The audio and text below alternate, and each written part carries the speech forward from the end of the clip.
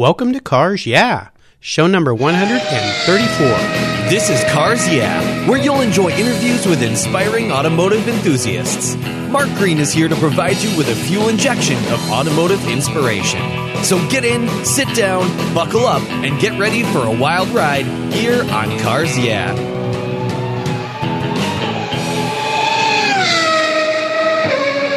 Have you turned your key and heard that dreaded tick, tick, tick, tick because of a dead battery? No worries. I've got the NOCO Genius Boost Jump Starter. This compact tool fits in your glove box and features rechargeable lithium battery technology that will start a dead battery in your car, boat, truck, or RV. It packs a whopping 12-volt, 400 amp starting power and can start up to 20 dead batteries on a single charge. Plus, it has built-in spark-proof technology with reverse polarity protection to safely jumpstart your vehicle. The compact, ergonomically designed clamps are solid copper for maximum conductivity, and there's a built-in ultra-bright dual LED flashlight with 7 modes, including an SOS emergency strobe. It's easily rechargeable with a USB outlet, and you can charge your smartphone or tablet while you're on the road. Works on any 12-volt lead-acid battery. The Genius Boost from NOCO is the ultimate emergency tool that's safe and easy to use. Quality design, state-of-the-art technology from NOCO, your battery care source since 1914. Get yours at geniuschargers.com.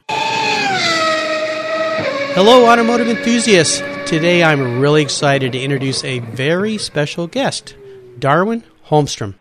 Darwin, are you buckled up and ready for a fun ride? I am. All right. Great to have you here. Darwin Holmstrom is the senior editor for Motor Books, a wonderful source for the world's best transportation books for almost 50 years. He's been a part of the team for the past 14 years, and he's written or co-written over 24 books on motorcycles and muscle cars. Some of these many books are Top Muscle, Lucifer Sword MC, Let's Ride, Camaro, 5 Generations of Performance, BMW Motorcycles, the Harley-Davidson Motor Company Archive Collection, Camaro, GTO, Billy Lane's Chop Fiction, and many, many more. So, Darwin, I've told our listeners just a little bit about you.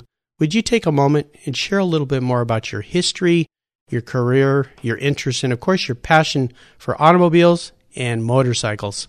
My earliest memories are being obsessed with cars and motorcycles. I remember my cousin got a Honda CB350. It was a brand new motorcycle. It's like 1967, 68, something like that. So I was like 4 or 5 years old. And I remember standing by that motorcycle. It was orange with a black stripe. And I remember just like touching the badge on the oil tank or the side panel or whatever it was, and the little Honda emblem and the little badge on the cam covers and all this stuff, and looking at the pipes and I thought it was the most beautiful thing I'd ever seen. And I had a swing set, and I had an orange plastic swing, and my brother had a yellow plastic swing. And I remember just sitting on that swing, not swinging, just wishing it was that motorcycle. Oh my gosh. And the motorcycle was taller than me. I mean, I was maybe 4. Oh, sure.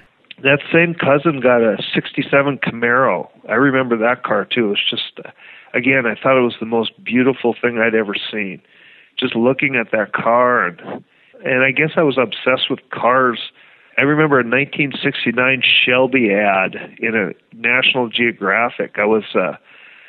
My grandfather was in the hospital, and I was in the waiting room because they wouldn't let kids under 12 go into the hospital to visit back then. So I was looking at magazines. It was a small town, so, you could leave the kid in the waiting room without worrying. Sure. Alone. So I was in the waiting room alone, and I remember seeing this ad. It was a green GT500, and I knew nothing about engines or cars, but I remember thinking that, well, my neighbor has a 440 Dodge, and that's the fastest car around. So this GT500 must be bigger than a 440. It must be even faster. Sure, yeah. Bigger the number, the faster the car. I'm sure Carroll Shelby totally had that in mind when he named it, too. Oh, what's funny is you said that was an advertisement in National Geographic, which I went, really? Huh. Yeah, really. Well, what do you think? I wasn't a stupid kid. I knew what I could find in National Geographic. Oh, yeah. Yeah, we all remember those. It was the most interesting thing in the hospital waiting room. Sure, sure. Well, this passion for cars and motorcycles, jump ahead a little bit here because you got into motorcycle racing, which is a pretty darn serious sport. How did that evolve? I always hung around with sport bike riders. I never got into the whole Harley thing. I grew up in a rural area, and that's all I had to ride with were Harley riders. A lot of my friends were in a club called the BPMs, which patched over and became the Minnesota charter of the Hells Angels. Oh, goodness. So, and these were older guys, but I mean, they were the people that had motorcycles and stuff. But I never had any interest in slow stuff. Mm-hmm. And Harleys, no matter how you slice it, are big, slow, low horsepower V-twin motorcycles, heavy and not very agile. So I was always riding like the quickest, lightest, most agile Japanese sport bikes I could buy. I really wanted a BMW or a Ducati, but I mean the nearest BMW or Ducati dealer was like 350 miles away. So you know, and an 18, 19-year-old kid, pretty lucky if he can afford to buy a 5-year-old Japanese motorcycle for $1,000, much less travel 350 miles to buy an exotic European sport bike. So I never bought into the whole Harley thing ever. To this day, I have zero interest in big, slow, heavy motorcycles. But you know, as soon as I got around other sport bike guys, we started doing riding the alphabet roads of Wisconsin and basically behaving in reprehensible fashion on public roads and turning county back roads into our own little Isle of Man TT every weekend. All right. And from there it evolved into track days, and once you're on that slippery slope, you're pretty much going to join a club at some point. So let's jump ahead a little bit further here before I get into some of my questions, but how did you get involved with motor books? I have a master's in creative writing. So, I mean, I didn't just ride motorcycles. I also went to college and studied hard and got degrees and learned how to write. I always wanted to be a writer my whole life. I never thought of motorcycles or cars as a job. That was my hobby. What I wanted to do was be a writer. It's just that the two sort of came together in a very odd way. I just finished my master's degree, and I'd applied for a job at Cycle magazine with Steve Anderson. Mm-hmm. That was my dream job. I mean, the old Phil Schilling Cycle magazine, back when Ziff Davis published it, I think was possibly the finest example of enthusiast press in history. Okay. Phil Schilling was a hero of mine. He was just phenomenal. And Steve Anderson was doing a terrific job too, but then CBS, which owned Cycle World at the time, bought it. So they owned both Cycle and Cycle World, and then they rolled the two together, I think in 92 or 93, something like that. Mm-hmm. And I was just graduating, so I was looking for a job, so just absolute lark. I sent Steve Anderson a resume and a letter saying, hey, there's nothing I'd want to do in this world more than write for Cycle magazine. He sent me a letter back, a really nice letter, said, you know, you'd be perfect for this. You're just the kind of person we're looking for, except the August issue will be the last issue. We're shutting it down. Oh, no. Oh, no. I'd been publishing a lot in like literary journals, like fiction, like, there was a journal out of New Orleans called The Exquisite Corpse by Andre Codrescu, who used to be on public radio. They actually ran a poem I wrote about my private parts on a bar napkin while I was drunk. So, I mean, I'd been doing writing and getting published, but it was like of the literary variety. I hadn't even thought about, other than Cycle. Like, Cycle was my dream job. I started just sending out stuff. Motorcyclists started publishing my stuff. By then I was I forget. I guess when I first started publishing with Motorcycle, I was in my first job out of college, which was making church bulletins for the Lutheran Church as a production editor. But, it's actually a fun job. I had various jobs in publishing over the years. I mean, I wrote for daily paper. I also had a degree in photography, so I did a lot of photography.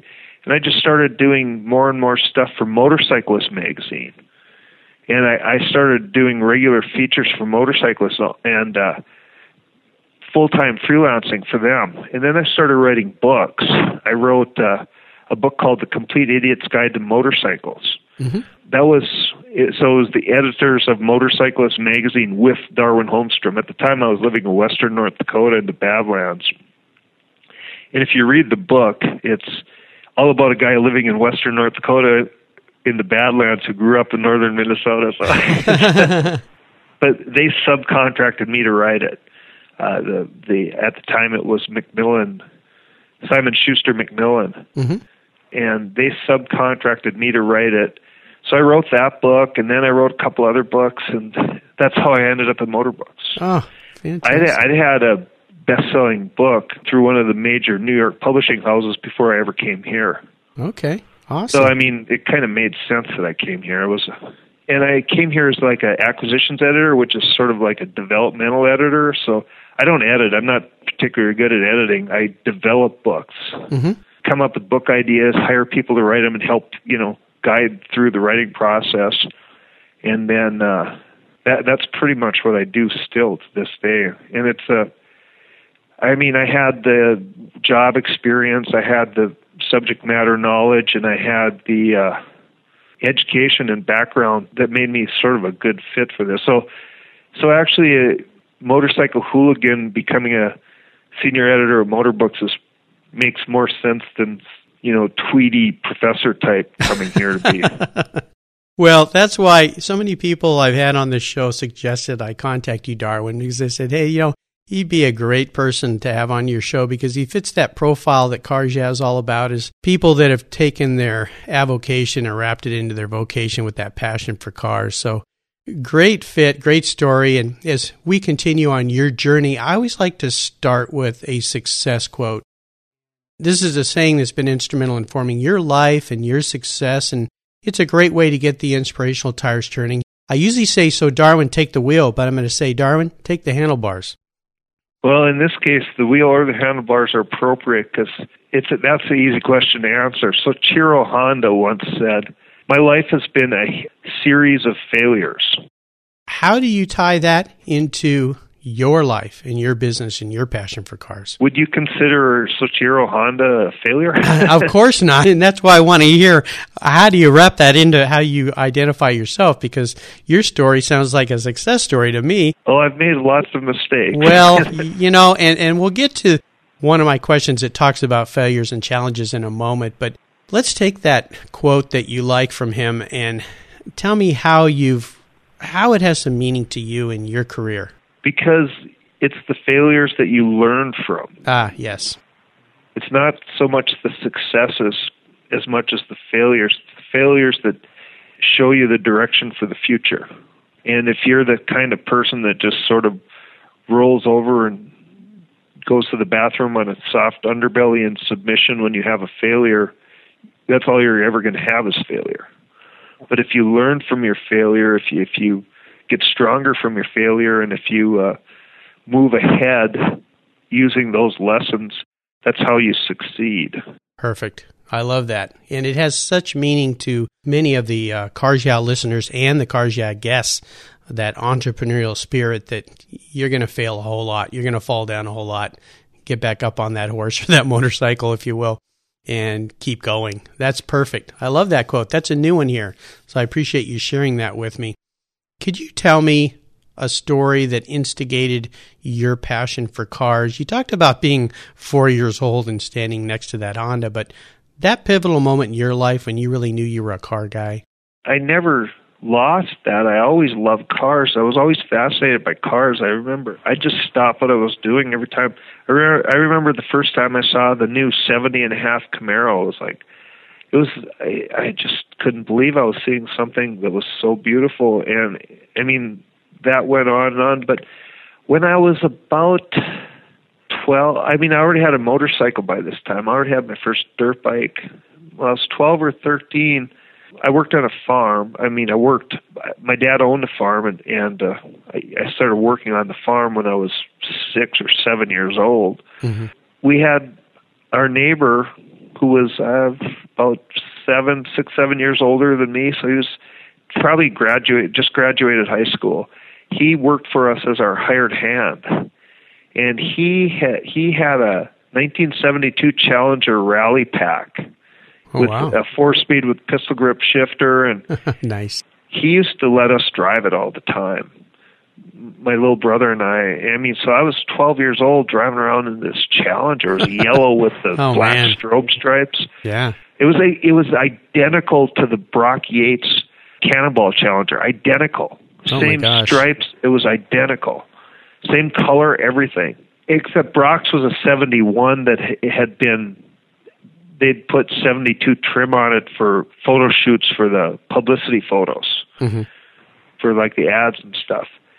So technically it wasn't identical. Yeah. It was a 340, 4-barrel. I remember starting that thing up. Sometimes I'd just come in from the field and it'd be sitting there, and I'd get in it and I'd start it up just to hear that 340, that LA small block just revving. And if there was ever any turning back, at that moment, there was no more turning back. Wonderful. That's a great memory. It paints a wonderful picture in my mind. You flying down dirt roads in that thing. Did all kinds of crazy things. I'm sure. We talked a little bit about failure as part of your success quote, but what I want to do now is crawl under the hood and maybe get our hands a little dirty here and ask you to share a huge challenge or a great failure that you've faced, but more importantly, how did you overcome that situation and what did you learn from it? Well, I've had some pretty bad motorcycle wrecks. So I have, according to the state of Minnesota, I'm officially handicapped. Oh my gosh. I get Porn Star parking.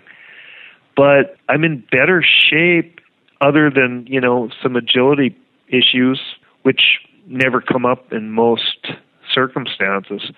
I probably physically in by far the best shape of my life right now, which I don't think I would be this fit if it hadn't been for the life-changing injuries I've suffered. You'd mentioned, we were chatting earlier, your father broke his neck. I once had an accident that was so bad that I don't know if you know where Turn 1 in Brainerd is, the old Turn 1, the Brainerd International Raceway. It was the most dangerous corner in North America. I got clipped in that corner and went flying through the air at about 127 miles an hour. I know I was going about 127 because I was on ultralight, and that's where valve float set in. Oh, gosh. And when he was listing my minor injuries, my crushed vertebrae was in the minor injury list. Oh, no. Yeah, so it was a. I think the medical term for what that was a humdinger. It was a challenge to overcome that, but that challenge motivated me to become physically the best I have ever been.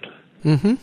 As far as vehicles, the most challenging thing I ever did was put a new top on a Miata myself. Well, that's a little different. That was a lot of work. Yeah, well, I appreciate you sharing that very personal story. My goodness, some things to overcome, just incredible. But I love the way that they've turned your mindset into getting into great shape and being in great shape. You mentioned you're 51 years old, right? Yep. Yeah, as you get older, it gets harder, and especially having overcome those injuries. So thanks for that.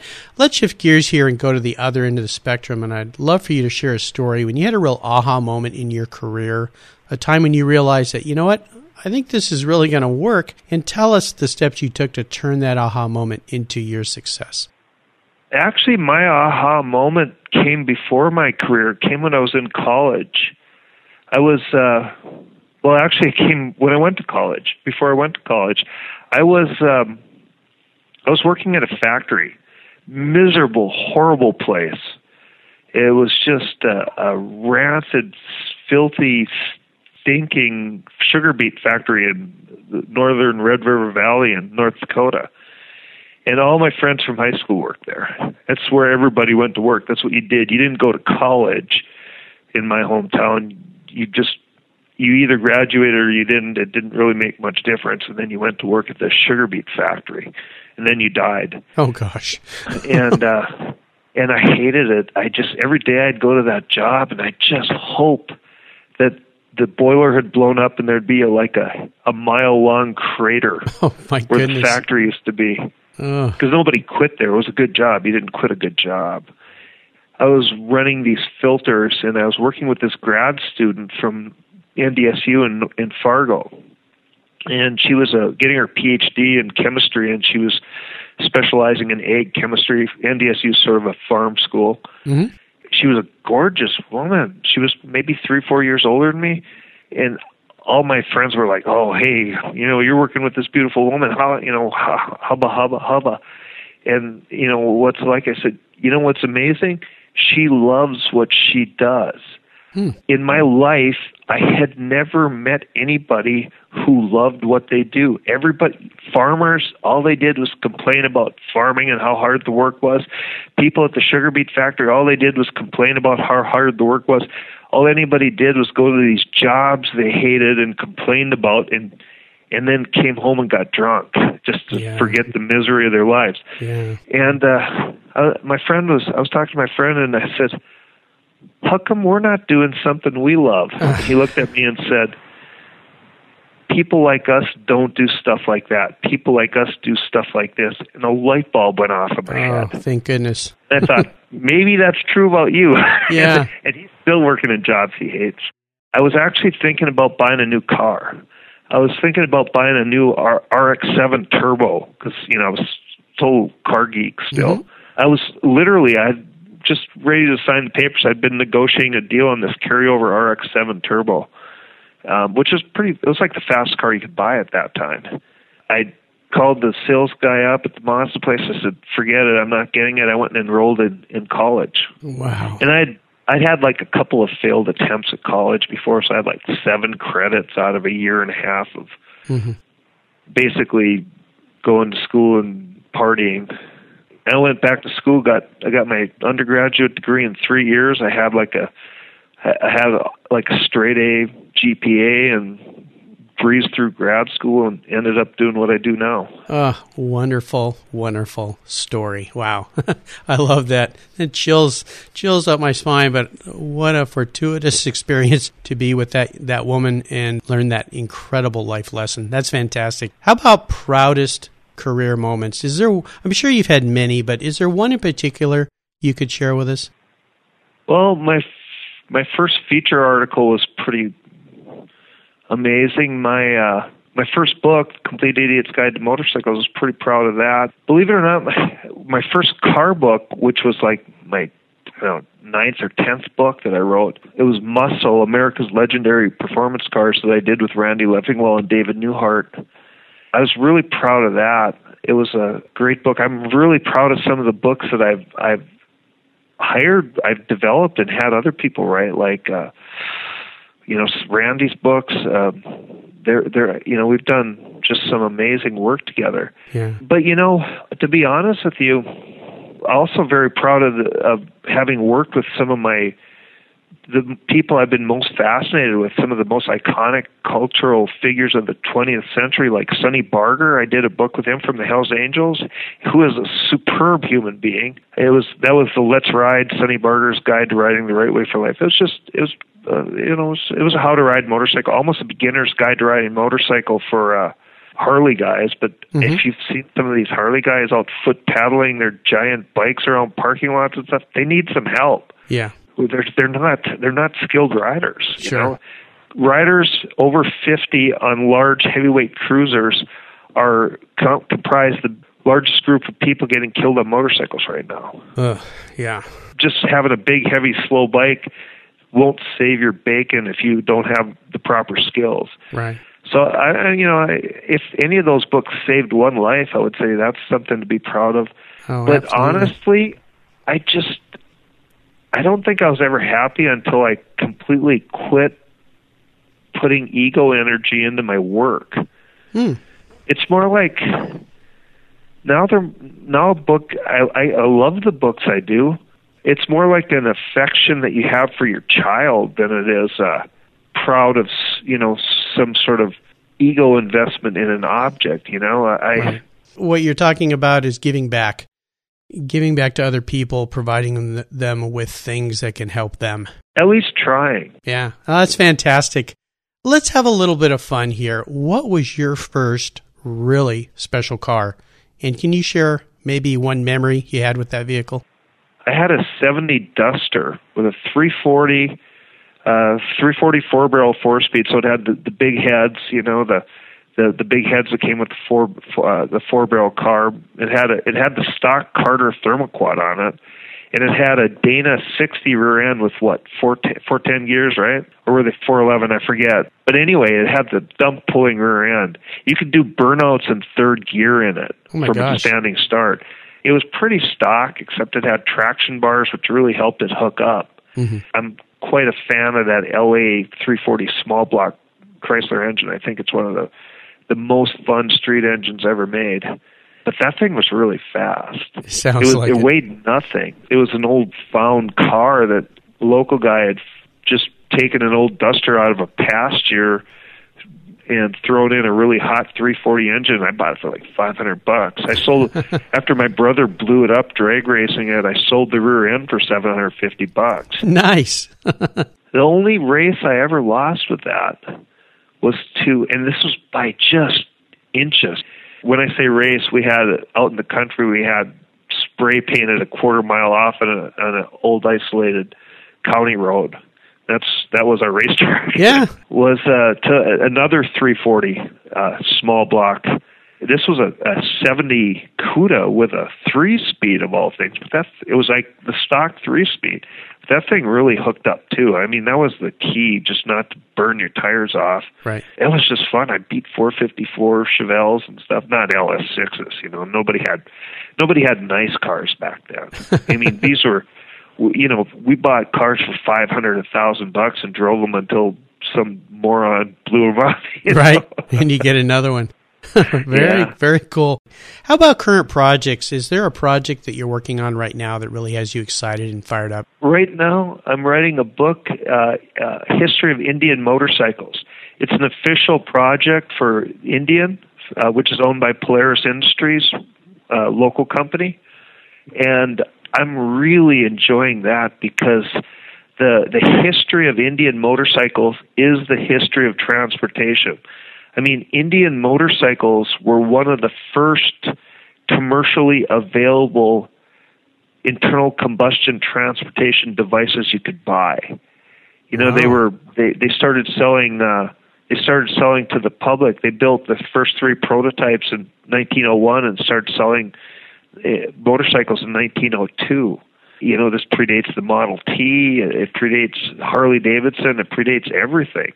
And I'm really enjoying this project because it's forcing me to just study the very origins of the internal combustion device as a consumer product.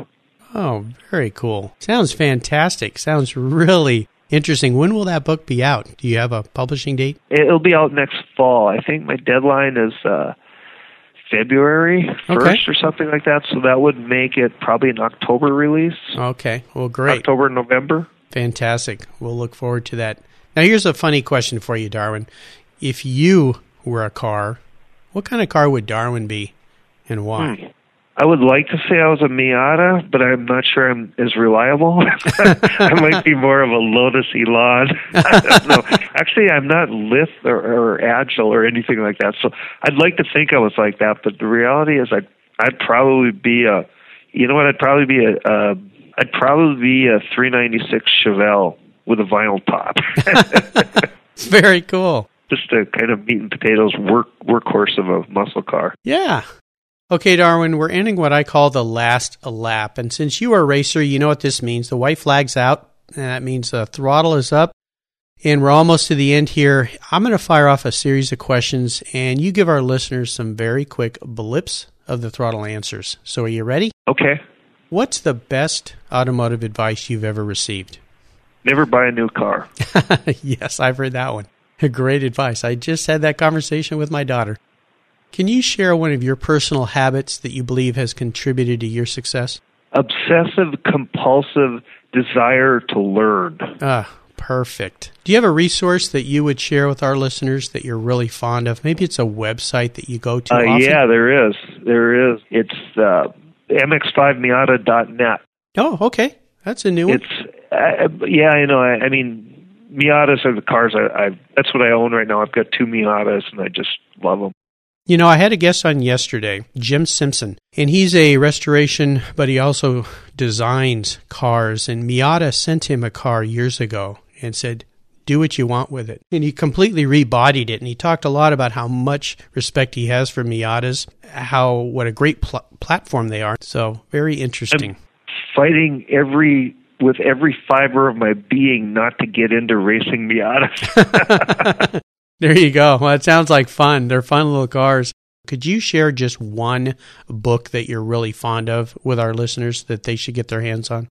Well, would it be self-indulgent to share one I wrote myself? No, wouldn't at all. I love Top Muscle. It's the newest. I have a new book coming out, GTO 50 Years, that is really good too. But Top Muscle was so much fun to write because it was about cars in the Brothers collection. Mm-hmm. And the reason I love that book so much is because every car in there had a personality. It wasn't about GTOs. It wasn't about Shelbys. It wasn't about Camaros or Hemis. It was about that car. Every single car in their collection has an amazing story behind it. Awesome. Okay. So it was like doing personality profiles of each of these cars. So it's almost like getting to know a person to research those cars. Yeah. That was fun. Yeah, got Randy's incredible photography. If you have not seen that, you have to see that book. It's breathtaking. Oh, well, I'll get my hands on that, and I'll remind our listeners that you can get your hands on this book and all these resources at carsyeah.com/Darwin Holmstrom. Okay, Darwin, this last question can be a real doozy for some people. If you could only have one collector car in your garage and money's no object, what would that one vehicle be and why? If I could have, or you, I'm going to give you one collector car. You can't sell it to buy a bunch of other cars, so that little trick is off the table. But I've already got it. My 95 Miata that I've been fixing up, doing a little work to, and building myself. I just can't imagine any other car I could have more fun with. Well, you're going to make things pretty easy for me since you already have it. Some people here are choosing things like Ferrari GTOs that are going to definitely break the bank. Well, I only paid $3,500 for mine, but I wouldn't trade it for anything. If I could trade it for a Ferrari GTO and buy like every Miata ever made. But no, you can't do that. Well, I think it's pretty cool that you have the car of your dreams in your garage. That is very nice. Darwin, you've taken me on a really great ride today, and I'm really happy that your friends and buddies suggested I call you and have you on Cars Yeah. I want to thank you for sharing your journey with me and the listeners. Would you give us one parting piece of guidance before you drive off into the sunset in that Miata? Do what you love. Don't worry about what people expect you to do. Don't worry about whether you're going to make money or it's going to support you or whatever. Follow what you love, because that will put you on a path that puts you in contact with other people who share the same passions as you. And over time, it'll all work out and you'll get where you need to go. Do the hard work. I mean, don't just say, I love to be a writer, and then just start writing. You need to learn how to write. I want to be a motorcycle racer. You need to learn how to race motorcycles, how to ride motorcycles. You can't just go hop on a MotoGP bike and, start doing hot laps running with Marquez and those guys in MotoGP. You need to do the hard work to develop the skills, and it's not an easy thing to do what you love, but put the effort into it. Follow what you love, not what somebody tells you to do or what you think you're supposed to do. Very well put. And what's the best way for our listeners to learn more about you and Motorbooks? Motorbooks.com, Amazon, a lot of them, some of them, used to be a lot of them, but no, some of them are still in bookstores. You should be able to find a copy of Top Muscle, but your best bet is probably Amazon or Motorbooks.com. Everything you ever wanted is there. Well, listeners, again, you can find resources and everything on Darwin's show notes page at carsyeah.com/Darwin Holmstrom. Darwin, thank you again for being so generous with your time and your expertise. I've had a lot of fun traveling down this road of life with you. What a great joy it's been. Thank you so much. And until we talk again, I'll see you down the road. Thank you, Mark. You're welcome. Thank you so much for joining us on today's ride here at Cars Yeah. Drive on over to carsyeah.com to find show notes and inspiring automotive fun. Download your free copy of Filler Up, a fun book filled with gorgeous photographs of fuel filler fun, including quotes from more inspiring automotive enthusiasts. Download your copy today, and we'll see you next time on Cars Yeah.